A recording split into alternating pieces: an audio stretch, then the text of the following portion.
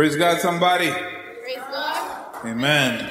Oh, let's do it. Let's do it Kenya style. What was that? Praise God. Praise God again. That's how they do it over there. So thank you, worship team, for bringing us into the presence of the Lord. Somebody help us say thank you, amen. If you felt the presence of the Lord, make some noise, amen. If God has blessed you so far, make some noise, amen. Amen, amen. Oh man, I feel the presence of the Lord in this place. We are happy to be here. We're happy that you came. Thank you for worshiping with us today. As a Canadian that moved to the United States, there's two things that should never happen. They should never, ever, ever happen. Thing number one, Team Canada should never lose at hockey. I know you guys don't care about hockey, but it's important to me and we should never lose. Second thing that should never happen is Team USA should never lose at basketball.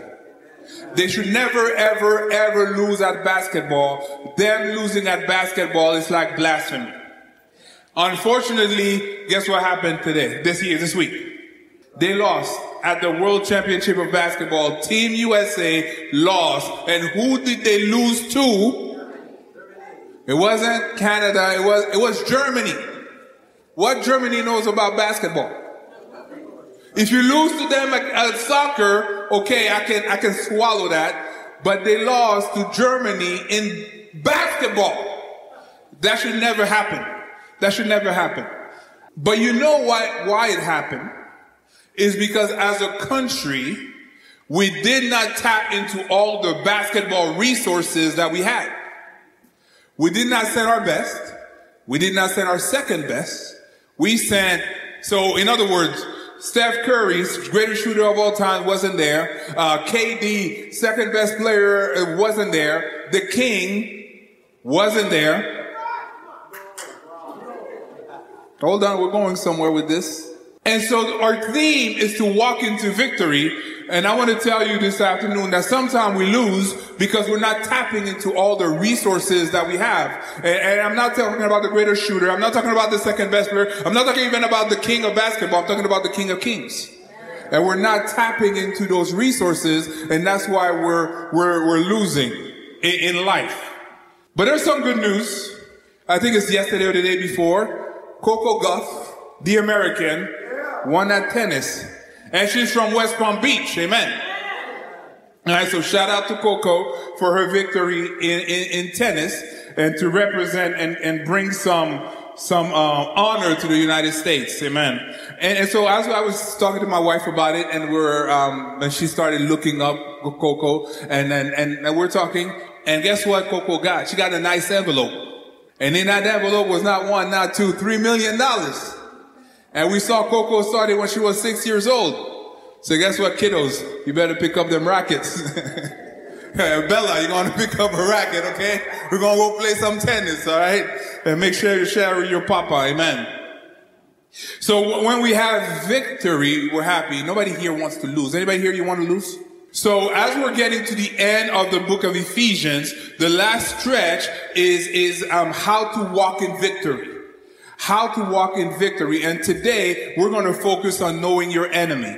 One thing that they do a lot in basketball or other sports, after a loss or even after a win, they go back and they review the tape. Right? They go back and they look at the video, and in the video they're going to look at what they did wrong, but they're also going to look at what their opponent, how they maneuver, how they play, right? They learn their opponent. And I feel like sometimes we're losing because we don't know our opponent, right? We don't even realize that we're in a battle. So if you don't even know yet you're in a battle, how are you supposed to walk in victory? So please open your Bibles with me in Ephesians chapter 6, and we're going to read verse 10 to verse 12. Ephesians chapter 6, verse 10 to verse 12. If you have it, say amen. Amen. All right. So finally, be strong in the Lord and in his mighty power. Put on the full armor of God so that you can take your stand against the devil's schemes. For our struggle is not against flesh and blood, but against the rulers, against the authorities, against the powers of this dark world, and against the spiritual forces of evil in the heavenly realms. Father God, we pray that you speak to us this afternoon. In Jesus' name, Lord, I pray. Amen. Amen. So Paul starts and he says, finally. Now, I can see some of you, you're like, all right, finally we're out of Ephesians. But you should know better. You know, when a Baptist tell you I'm almost done, he got 3 more points to his message and another 30 minutes to go, right? So finally doesn't mean that we're almost done, but we're getting there. He says, finally, be strong in the Lord. Finally, be strong in the Lord. And strength, in that context, the word is very important. It says, in dynamo. You would translate in dynamo, meaning to put strength inside, to make capable. So you could translate that, not be strong, but be empowered. Right? And he says, he's telling to the Ephesians to be empowered in the Lord and in his mighty power. In the sense that the power to fight doesn't come from you. The power to fight comes from the Lord. You know, I'm an MCU fan, right? I'm an MCU fan. I like, at least up to Endgame. I don't know what they're doing after Endgame, but up to Endgame, I enjoyed it. And in Captain America Civil War, there's a character, the Winter Soldier. So he's a super soldier. He knows how to fight. And at that point, Tony Stark did not come to fight. Tony Stark, which is Iron Man, he's coming and he's in a suit, like not his armor suit, but it's a suit and tie. And then he has to fight the Winter Soldier. And he goes and he just has like a little bit of his suit in his hand, and he goes fight. And guess what happened? He gets whooped. He gets whooped. Tony Stark, it takes 2 seconds, Tony Stark is on the floor. Because he went as a normal human. Later on in the movie, he said, okay, you know what? I'm going to hunt him down. But this time, I'm not going to be wearing loafers. I'm going to wear my armor. And when he puts on his armor, he becomes a formidable foe. He becomes a superhero. And it's kind of like how we are. If you go and you fight by yourself, you're going to lose. You're going to lose. But if you fight with the power of God, then you're going to win. And the symbol is like, you ever see in your house, you ever have a bug in your house? Do you ever take time to talk to the bug? Sometimes I do, I'll confess. When I see a bug, I'm like, bruh, why are you here? Why are you here? If you stay here, you're going to die. Okay, I'm going to go get some juice. If you're still here, then we're going to have a problem. And then guess what? It's a wrap. You understand that the distance of power between you and the bug is less than the distance of power between you and the devil. So if you try to face the devil and the powers of darkness in your own strength, it's not going to go well. But the good news is the differential of power between the devil and God is even greater. So now if you go and you fight in the power of God, then you're going to win.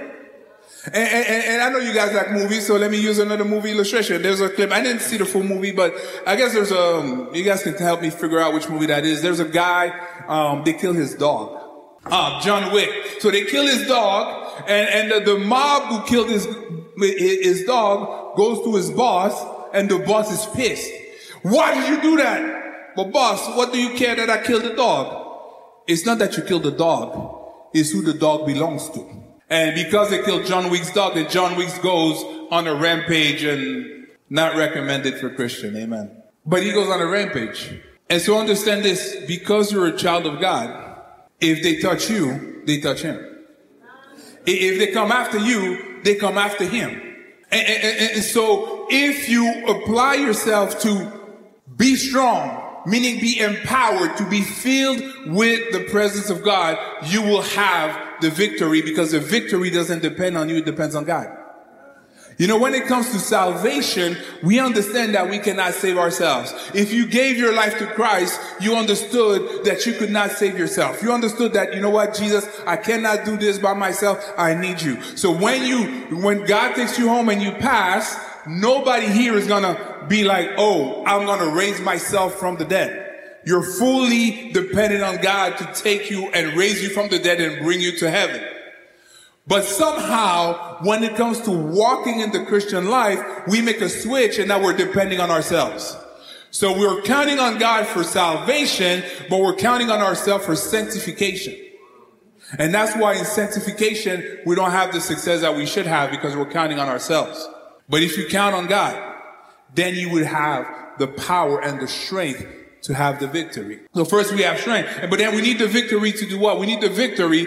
Verse 11 says, put on the full armor of God so that you can take your stand against the devil's schemes, so that you can make a stand. You know, like in a lot of different states, you have a duty to retreat, right? Meaning if something happens, like a conflict, you have to back away. In Canada, you got to back away. But in Florida and other states, they say, no, you can stand your ground. Now, I'm not making this political. If you agree, don't agree, I don't know. I don't really care, honestly. I don't get myself in trouble. Let's stay low key. But spiritually speaking, when you're facing the devil, you cannot retreat. You got to stand your ground. When you're fighting, spiritually speaking, you have to be able to make a stand. And here is to be able to be steadfast, to be persevere, and to be able to stand. Why? Because we're in a struggle. A lot of times we think of the Christian life like a cruise.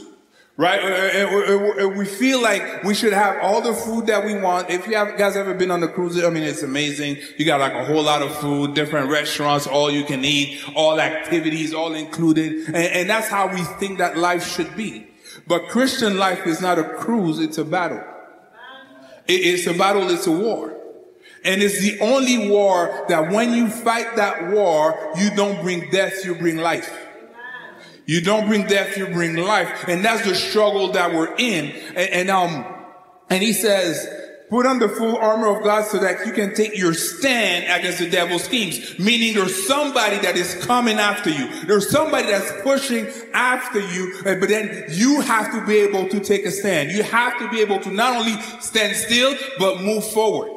And sometimes if you feel you're not moving forward, it's not because you're necessarily it's because somebody is coming after you. But you think that you're fighting against flesh and blood.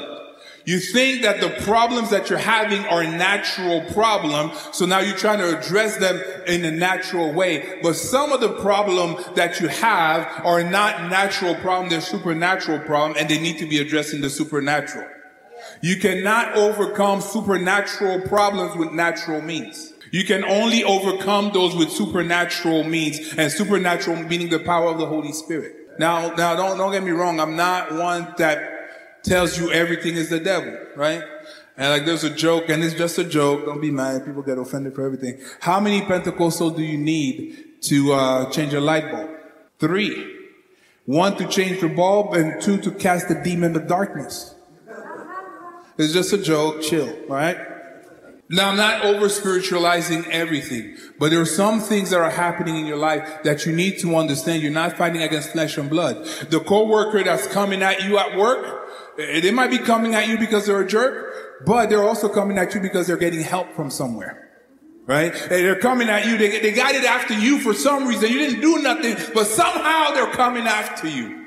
Well, it's because maybe it's not them coming after you. Maybe somebody else is coming after you through them. Maybe they're coming after you through them. And you have to understand, if you don't understand that, you go back at them. And you start fighting them, and you start fighting the very person that God sent you to save. The very person that God sent you to be a testimony to, now you're fighting them, while you should be fighting the spirit behind them. And so he says, verse 12, verse 11, put on the full armor of God so that you can take your stand against the devil's schemes. Verse 12, for our struggle is not against flesh and blood, but against the rulers, against the authorities, and against the powers of this dark world, and against the spiritual forces of evil in the heavenly realms. He says, for our struggle, and in the word struggle, you know what it is? It means wrestling. It means wrestle. And the image of a wrestler is you're trying to pin the other person down. You're trying to take him down. And when you take him down, the only way that you win is when you're able to pin them down. So now, how many people watch a WWF growing up? Or WWE. Now, my era was Jimmy Superfly Snuka, the British Bulldog, Hulk Hogan. Yeah. Now, I'm not going to do the Hulk Hogan, shred the shirt, not at church. But it was a lot of fun, and like jumping. Now, if you watch that, it's not real. Sorry, it's not real. They are trained. I did not know that. And one time, I was playing with my brother, and I did that didn't go well. And I praise God that at that moment, my brother had it's my older brother, he had a lot of self-control. Because if he took it seriously, he would be a rap really fast. So it's fake. But you see, when you watch the WWF, what they try to do, they try to pin them down, and then the referee will come and say, 1, 2, and then at the last second, the guy would lift his arm, right? It would lift his arm, and then the fight will go on. And understanding that the struggle that you're in, what the devil is trying to do is trying to pin you down, right? He's trying to get you down and keep you down. So now, in a fight, if you ever watch, the fact that you're down on the mat doesn't mean that you lost the fight. The fact that you're down on the mat 1 time, 2 times, 3 times doesn't mean that you lost the fight as long as you get back up. As long as you get back up before the referee is down doing his count. If you're able to get back up before the referee does his count, you're able to fight. Let me tell you something. If you're breathing, the referee's not done with his count. If you're breathing, the referee's not done with the count. So you can get up and you can fight. You can get up and you can fight, but you're not going to do it in your own strength. You need to do it with the strength and the power of God. You need to do it with the strength and the power of God, because this is a struggle. And if you know, like, you watch those fights, and actually there's a fight. I don't watch those fights. I just watch the results, right? I don't like to see guys fighting. It's like so barbaric. But I like to know who won. Like, I don't know. I like to know who won, right? So I'm not going to watch the fight, but I'm going to watch the results, right? And guess what? When you prepare for a fight, you watch the films of the other fighter, and you watch their strategy, right? And that's what we're going to do. It says, verse 12 says, put on the full armor of God so that you can take your stand against the devil's schemes, right? The schemes, the devil's strategies. And it's funny because you go in the Greek of that word, the word is methodia, meaning method. That's where we get the word method, meaning the devil. And when he comes at you, he has a method. He has a strategy that he's using to come at you. And I want to tell you, he has a strategy that he's using from the beginning. He has a strategy and so since the day you're born, he's observing you, and he knows your weak points, and he has a strategy to come after you. And so that's why we have to know what are the schemes so that you can fight against those schemes. What are the methods? Even in the definition, it says to be looking for something, to be searching for something. If you ever found yourself where you fell, and what caused you to fall was so easy, you ever wonder why? Well, because it was strategically placed there for you to make you fall. Right? So you're in a battle, you're in a struggle with the enemy, and he's strategic in this fight against you. But we're walking through life like I said, like it's a cruise, so we have no strategy. We have no habit. We don't, and then when we fall, we're surprised that we fell, but we don't have a strategy to prevent us from falling the next time, right? And understand this, in his schemes, the enemy has 3 goals. 3 goals and 3 goals alone. 3 things that he's trying to do. 3 things, 3 goals. It says, Jesus tells us in John 10, chapter 9 to 10 says, I am the gate, Jesus says.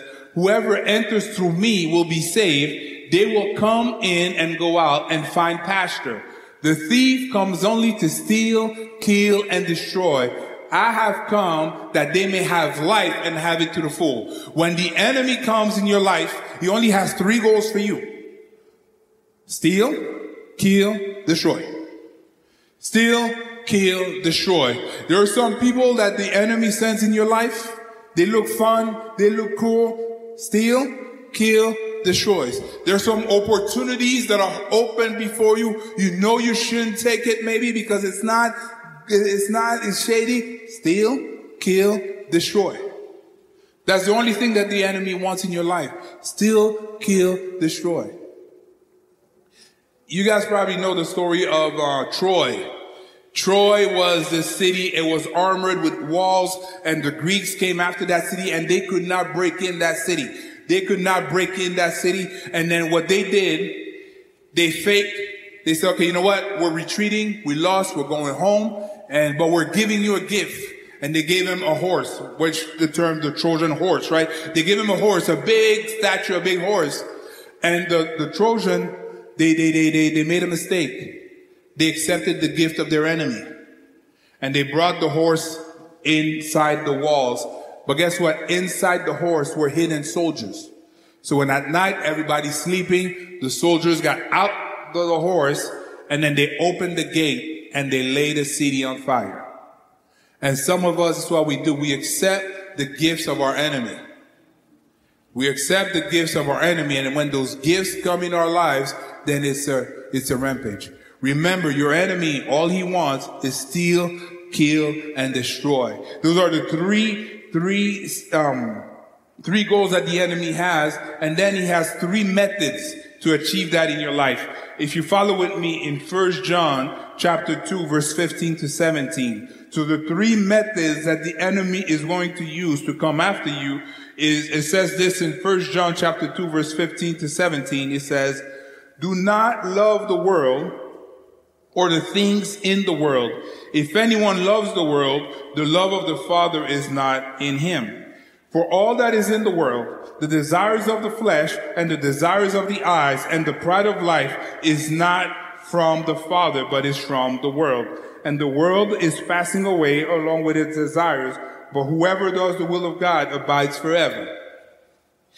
So you have a contrast, right? He says, don't love the world, because if you love the world, the love of the Father is not in you. But then he goes and he identifies what is in the world. He says it is the desires of the flesh, of the body, the flesh, the desires of the eyes, and the pride of life. And if you look in your life, and I'm going to ask you to look in your life at the areas where you struggle, I guarantee you can put them in one of those categories. It's whether because of the desires of the flesh, the desires of the eyes, what you see, or the pride of life, right? If you find yourself sometimes, desires of the flesh, right? We live in a country that has a lot of abundance, and we go to, I don't know if they still do that, but Golden Corral or whatnot. But guess what happens if you eat too much too long? Over time, what happens? Diabetes, that sort of thing, right? Steal, kill, destroy. Now, I'm not saying if you have diabetes that, the enemy is, it's health, but you can see the principle that God is calling us to self-control, right? He's calling us, like, there's something called gluttony. Right, when you eat too much. Now, we don't talk about that because it's not a fancy sin, right? But if you eat too much, if you find yourself at Golden Corral, and I've been there, and we have similar restaurants in Canada, and I've been there. Actually, at some point, me and my boys, we shut down a Chinese restaurant. If you came to Bible study, I think I told you that story. We're playing hockey in the church back in the day, and after that, like probably 8 of us, we go to a little Chinese restaurant. The guy got like 5 plates. 5 plates. Like, you have rice, chicken, fruits, like a little bit. And we go and we start eating. We're teens, right? We're eating. He puts the rice is gone. He put the chicken is gone. He put it on. And at some point he comes, it's right. You go now. You go. He kicked us out. We walk by next week, the restaurant is closed. Now, I don't know if it was us for real, but man, because we're eating, we're teens, we're eating. Desires of the flesh, desires of the eyes, pride of life. How many people now, because of pride of life, put themselves in trouble? How many people at 55 find themselves at the hospital with lung cancer because at 15 they had to show that they were, and they started smoking? And they started smoking because you want to prove, oh, yo, you're not cool. So now you want to prove to your friends that you're cool. You want to prove. One of the, how can I say this nicely? I don't want to insult anybody, but one of the dumbest way I saw somebody die. Dumbest way. I was reading on the news. There's this guy in Australia. He died because he ate a lizard. He ate a lizard. He got in some challenge, and then he took a lizard and he ate the lizard alive. So that ended up infecting his inside. True story. Infecting his inside, and it took like a year, but he ended up dying of that infection. So he died by lizard consumption. How do you call that? But why do you do things like that? Because you want to prove yourself. That's the pride of life. Kill, steal, and destroy. And I keep telling young people, you're going to have a harder time being Christian than we did. Because when we were growing up, all we had to deal with was the friends at school. And then once you leave the friends at school, you're home, you're good. Or you go to church and you're with your church friends, you're good. And so now the temptation to join a gang was only at school. The temptation to do something stupid was only at school. But you guys, you're with people all the time with your devices, right? And now you have these things where you have challenges. And every now and then we get a message from the school saying, oh, with this challenge, instruct your children not to do that challenge. Touch your neighbor and say, don't be stupid. Right? Because now they have challenges, and now you're going to do the challenge. Why? Because you want to prove yourself, pride of life. And that is the same tactics that the enemy use all the time. If you follow with me, if we go back to Genesis, back to the beginning, back in the beginning. So we have three things, right? We have the desires of the flesh, the desires of the eyes, and the pride of life.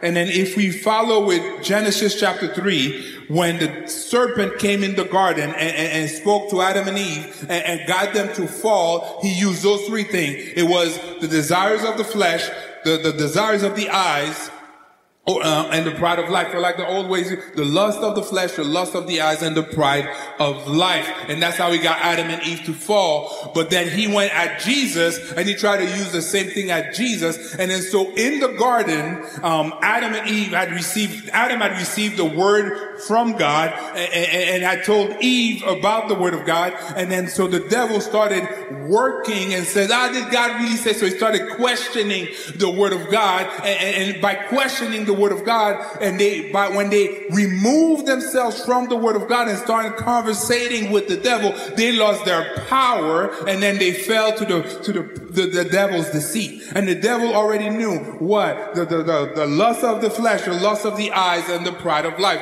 And that's how he got Adam and Eve. But unfortunately for him, when he went to Christ, Christ is himself the word of God, and you could not take him away from the word of God. And Jesus overcame the devil because he is himself the word. Now us, if we want to overcome the devil, you have to have close relationship with the word. So let's break it down real quick, right? So it says desires of the flesh.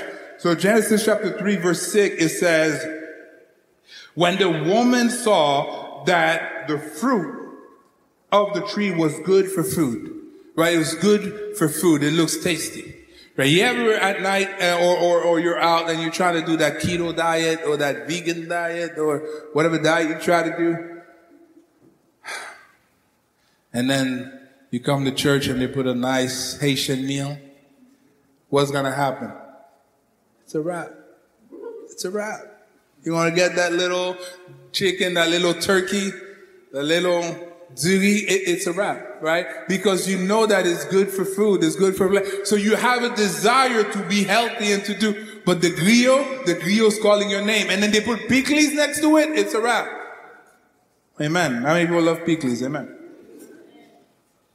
And so she saw that the fruit was good for food. Now, compared to Jesus, right? It says in Matthew 4, it says, the tempter came to him, to Jesus. So Jesus was in the desert and he fasted for 40 days. What happens after you fast for 40 days? You're hungry, Right, so Jesus is hungry, and after 40 days of fasting and praying, you're entitled to eat. You have the right to eat, right? And so he comes, it says, the tempter came to him and said, if you are the Son of God, tell these stones to become bread. Now we know from later on in the story that Jesus had the power to turn whatever he wanted into bread. He did the multiplication of bread. He turned water into wine. He had the power to do it. He had the right to do it, but he was not going to do it the wrong way. He was not going to do it the wrong way. You can have the power to do something. You can have the right to do something, but that doesn't mean you should do it. Because you have to do it the right way. And then, so what did Jesus say? Jesus said, sir, men shall not live by bread alone, but by all words that comes from the word, from the mouth of God. So he refused to submit himself to the devil. While Eve and Adam, they followed the devil's plan. And then number 2, the desires of the eyes. And she says, so second part of verse 6. And so when the woman saw that the fruit of the tree was good for food, and pleasing to the eye. So now she's seeing, and now she has the lust of the eye, right? She has, you're going about your business and you're good, and then you see something, and then you want it, but then you know that if you go after it, you're going to be in trouble. That's the lust of the eye. Or you're at the store and you're walking and you see something. You didn't budget for it. Amen, anybody? Any retail therapy people? Right, you go by Boca Mall, you're in Boca Mall, or or nowadays you're on Amazon, and you went on Amazon for you wanted to buy plates or forks or whatever, and then you see the shirt, or you see, if you're a photographer, you see a lens. You know, these are expensive, right? Or you see a laptop, you see a computer, and you didn't budget for it, but now you saw it, so you want it. Right? The lust of the eyes. The lust of the eyes. And then the pride of life. And then so for Jesus, he says, again, in verse 9, he says, again the devil took him to a very mountain and showed him all the kingdoms of the world and their splendor. And he said to Jesus, all this I will give you, he said, if you will bow down and worship me. Right? And he said he showed to Jesus. Now you notice that he took Jesus on top of the temple. You all know the devil go to church. You all know the devil goes to church, right? You can come to church and you think it's all fine, but the devil got people in the church and you think they are good, but they're not good, right? And that's why your foundation has to be the word. Because you could be brother so-and-so, you could be pastor so-and-so, but if you're not approaching me according to the word, get behind me. I didn't say that. Just get behind me. Like, y'all added that. Satan, right? That's what Jesus said to Peter. And if Jesus said it to Peter, and then so he brought him to the top of the temple and he showed him. And he's trying to appeal to Jesus's desire and lust. But guess what? Jesus knew who he is. He knew who he was. And he knew, you know what? I'm going to spend 30 years, or now at that point, 3 years I got left on this earth. I'm going to die and I'm going to rise again. I'm going to get all of that anyways. Right? I'm going to get that anyways. And some of the things that you want, you're going to get anyways, but if you just wait to do it God's way. If you just wait to do it God's way. Right? And then it says, okay, sorry, I got to go there. I was trying to avoid it. So, we're young. Obviously, when you're young and you get to a certain point, you want to get married, right? Amen? Do it God's way. Don't go do it the world's way. And whatever your schedule is not God's schedule.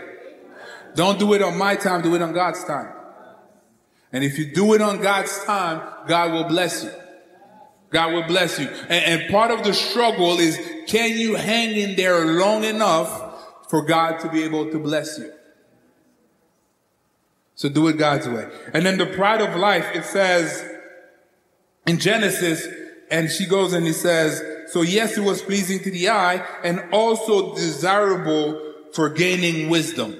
And by wisdom, it's not talking about the good wisdom of God. It's like that knowledge, right? And Paul says, knowledge puffs up, right? You ever met somebody have all the answers? They don't really know, but they have to have the answer.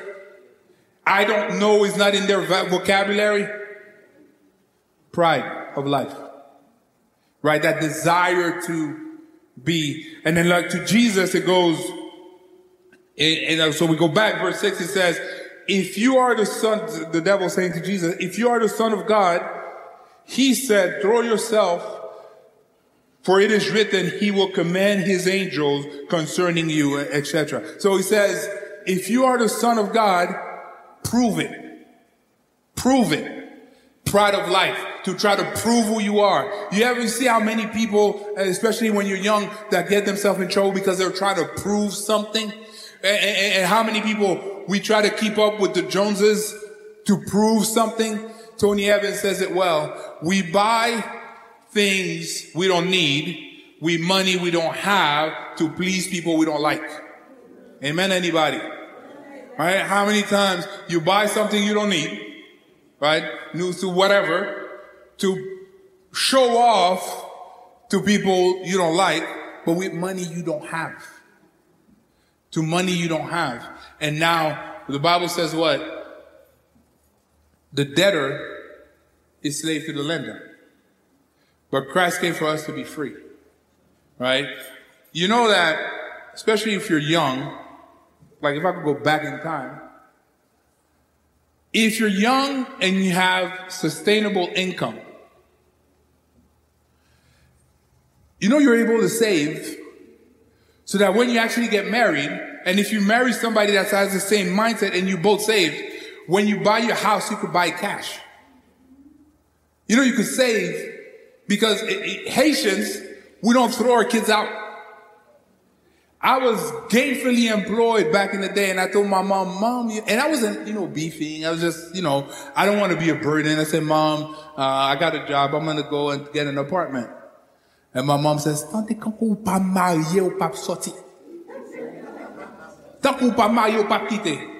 you're married, you're not leaving. I'm like, okay, cool. So I went to Mexico on vacation, right? Amen. But we don't kick our people out. So that means what? That means that money that you would pay for rent, you could save, and whether make a big down payment on the house or pay the house outright cash, and imagine you live without the biggest bill. You ask your parents, the biggest bill is the mortgage. It's Dave Ramsey that gives the example of a couple. Now, back in the day, the houses were less expensive, but a couple, they were making combined $80,000 a year. So they decided for a few years they lived on $30,000, and they lived on $30,000 and they saved the $50,000. And after 3 years, that was $150,000, and that was a while ago. So houses were that price, and so they bought the house for $150,000 cash. So now you're in the house, it's yours, and you don't have to pay the mortgage because you did now. You sacrifice now so that you could play later. But the problem is now because we have pride, we can't wait. Why? Because we have pride, we want to show off to people. So now I got to show that I'm not living at my mom's house no more, right? I got to show that I can't have this car, I have to have that car. And then that's how we get ourselves in trouble. Because we can't wait. But Jesus, though he was hungry, though all the kingdoms of the world belonged to him, he said, you know what? I'm not going to do it the wrong way. And so after the storm, he says, verse 10 of Matthew chapter 4, it says, Jesus said to him, to the devil, away from me, Satan, for it is written, worship the Lord your God and serve him only. And then verse 11, the devil left him, and angels came and attended to him. And angels came and attended to him. If you can just hold on to the storm, if you can be faithful to God through the storm, understand that the provision comes after the temptation. A lot of times you go through a trial, that's the test. That's the test. But after you pass the testing comes the blessing. But can you withstand? Can you stand strong and say, okay, you know what? Yes, I want this thing. Yes, I'm entitled to this thing, but I am not going to do it the wrong way. I am going to do it the right way. So if you're going through problems, right, and we all have problems, and sometimes you feel the problems are a lot, and they're weighing on you, understand that after the problems comes the promises.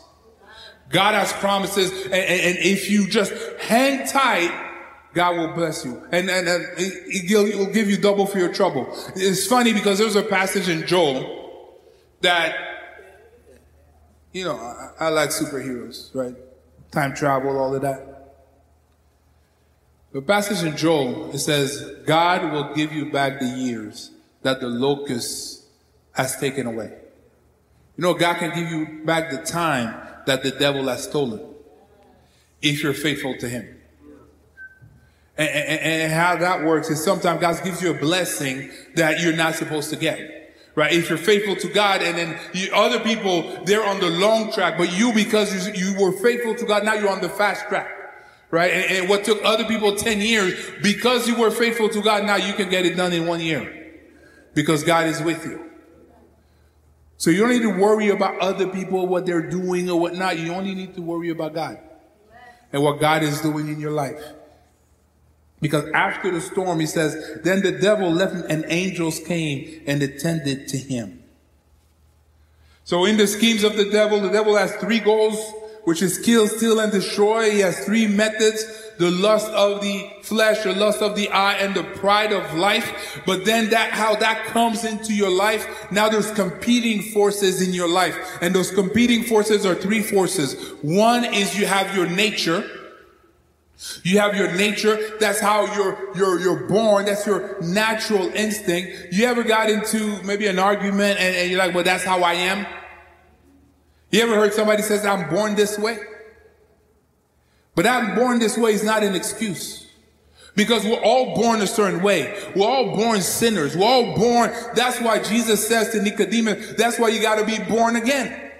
If how you were born the first time was all right, you wouldn't need to be born again. So that's why you need to be born again and transformed. And we all have something. Some of us, we have lust from, you know, your grandpa was a womanizer, your pa is a womanizer, but that ain't got to be you.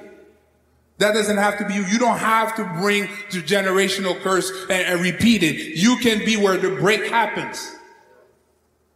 You can be where the break happens, how you're born, your natural inclination. And that's why you need scripture.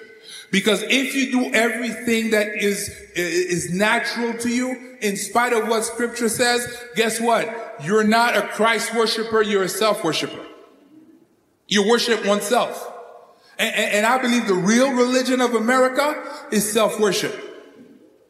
Because we want to, like, it's me, myself, and I, right? And if I don't like it, then because it's me, myself, and I, that's the true religion of America. But how many people know you can't save yourself? So if you want to have victory, you have to do it God's way. So you have nature, that's your nature, but then you have culture. Culture, it's your environment, it's so your heritage, and that affects you. That affects you. If you, for instance, there's this guy, he goes to Europe, and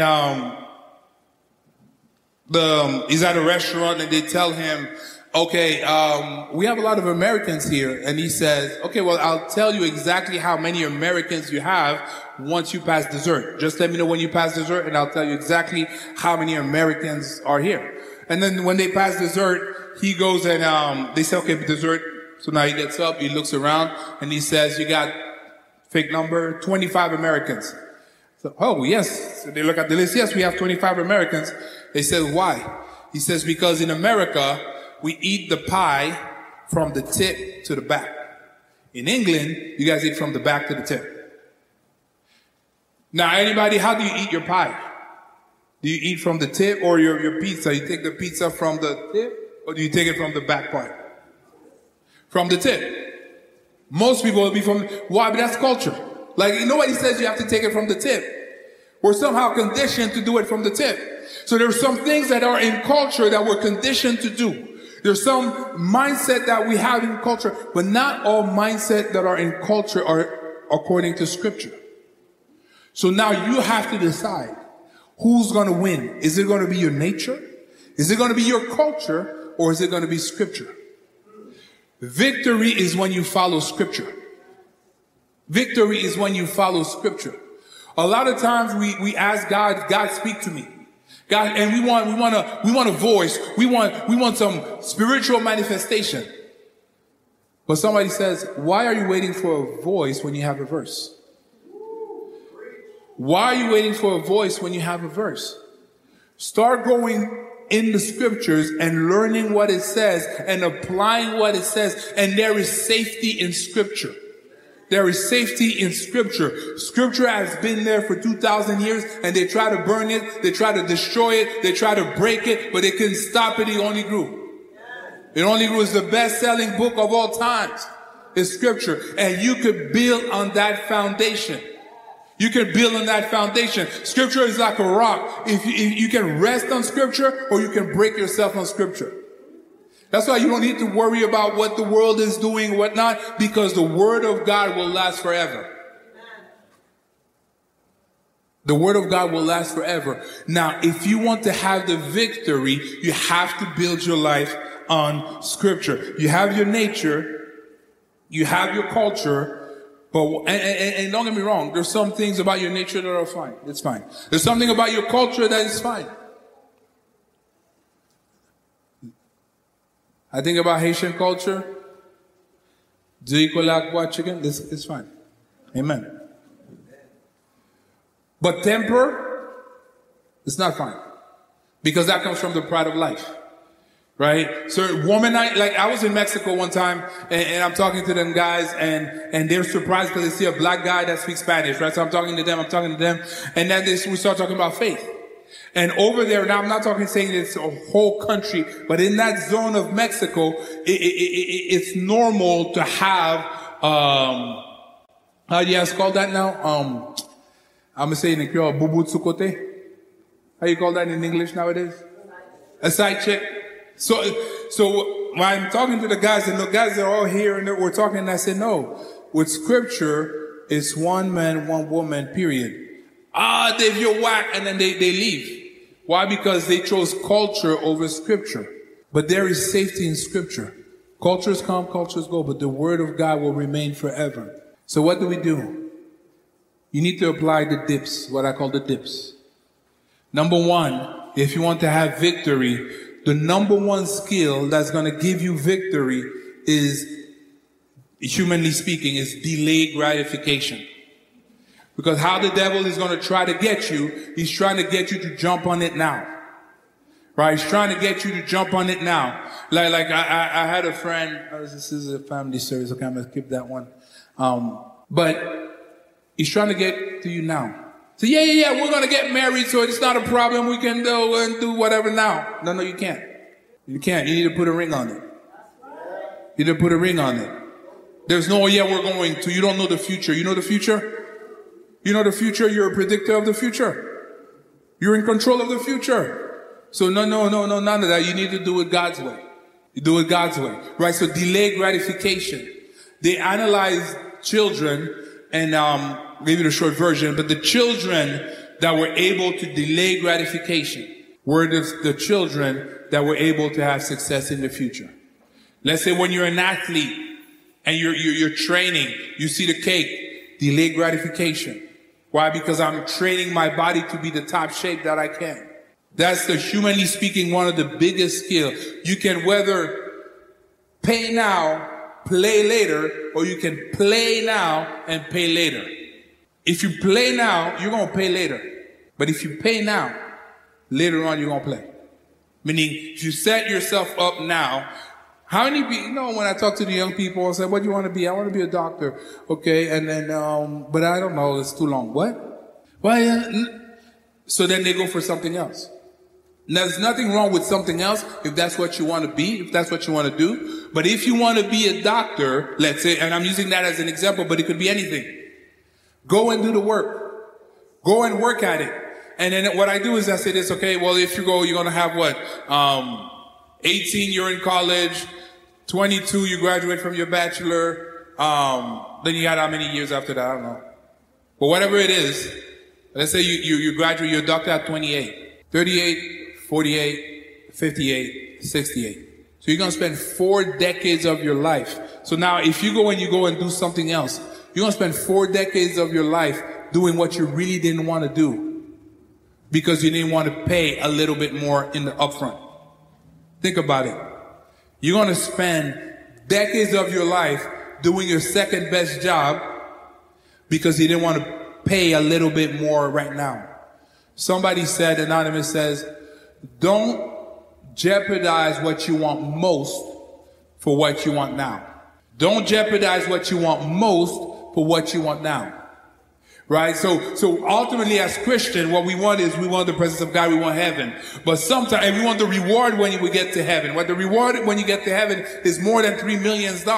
But then what we want now, we want pleasure now. So we sacrifice the work of God for pleasure. What we want now, we want money now. So we sacrifice our service to God for all of that other stuff. And so we sacrifice what we want most for what we want now. Don't sacrifice what you want most for what you want now. So delay gratification. Number 2 is be intentional in the word. Be intentional in the word. Now, one of the tricks of the devil is to tell you it's boring. That's the biggest trick of the devil, is boring. Now understand, the promises of God, the power that comes from God is through the word. It is through the word. And you need to be able to intentionally apply yourself to studying the Word of God. And a lot of times, if you look so Adam and Eve, what happened? Eve had a second-hand word, right? She heard the word from Adam. And she said, well, God said, so she doesn't have a direct experience with God. But Jesus, He is the Word. And He spent time praying. And so you cannot fool Jesus with your foolishness because He is the Word of God. And us, we have a choice. When you come, if you came here today and that's the first time you open your Bible, that's secondhand food. That secondhand message, that secondhand word. You need first-hand. You need first-hand experience with the Word of God. You need first-hand experience with Christ to be able to have victory. So be intentional in studying the Word. And you can take baby steps, but you need to be intentional. And then you need to pray. Pray hard. Why? Because you cannot do it by yourself. When you pray, what you're saying to God is, God, I depend on you. You ever wonder why God is asking us to pray if He already knows what we need? It's because He wants us to have the attitude of submission, the attitude of dependency on God. That we do not depend on ourselves. And some of the trials that you're going through, some of the situation that you're going through, I'm sorry to tell you, it's not from God. It's not from the devil, it's from God. Because God, even when the devil is active in your life, God, the devil is God's devil. It's like a dog on the leash. And it's to do what? It's to bring you to the place where you're dependent on God. It's to bring you in the place where you realize, God, I cannot do it on my own. I need you. And the most important part, that's why number 4 is seek Him. Seek Him. You know, it's fine if you fall in love with the church. It's fine if you fall in love with your pastors. It's fine. But make sure you fall in love with Christ. Make sure that you seek Christ.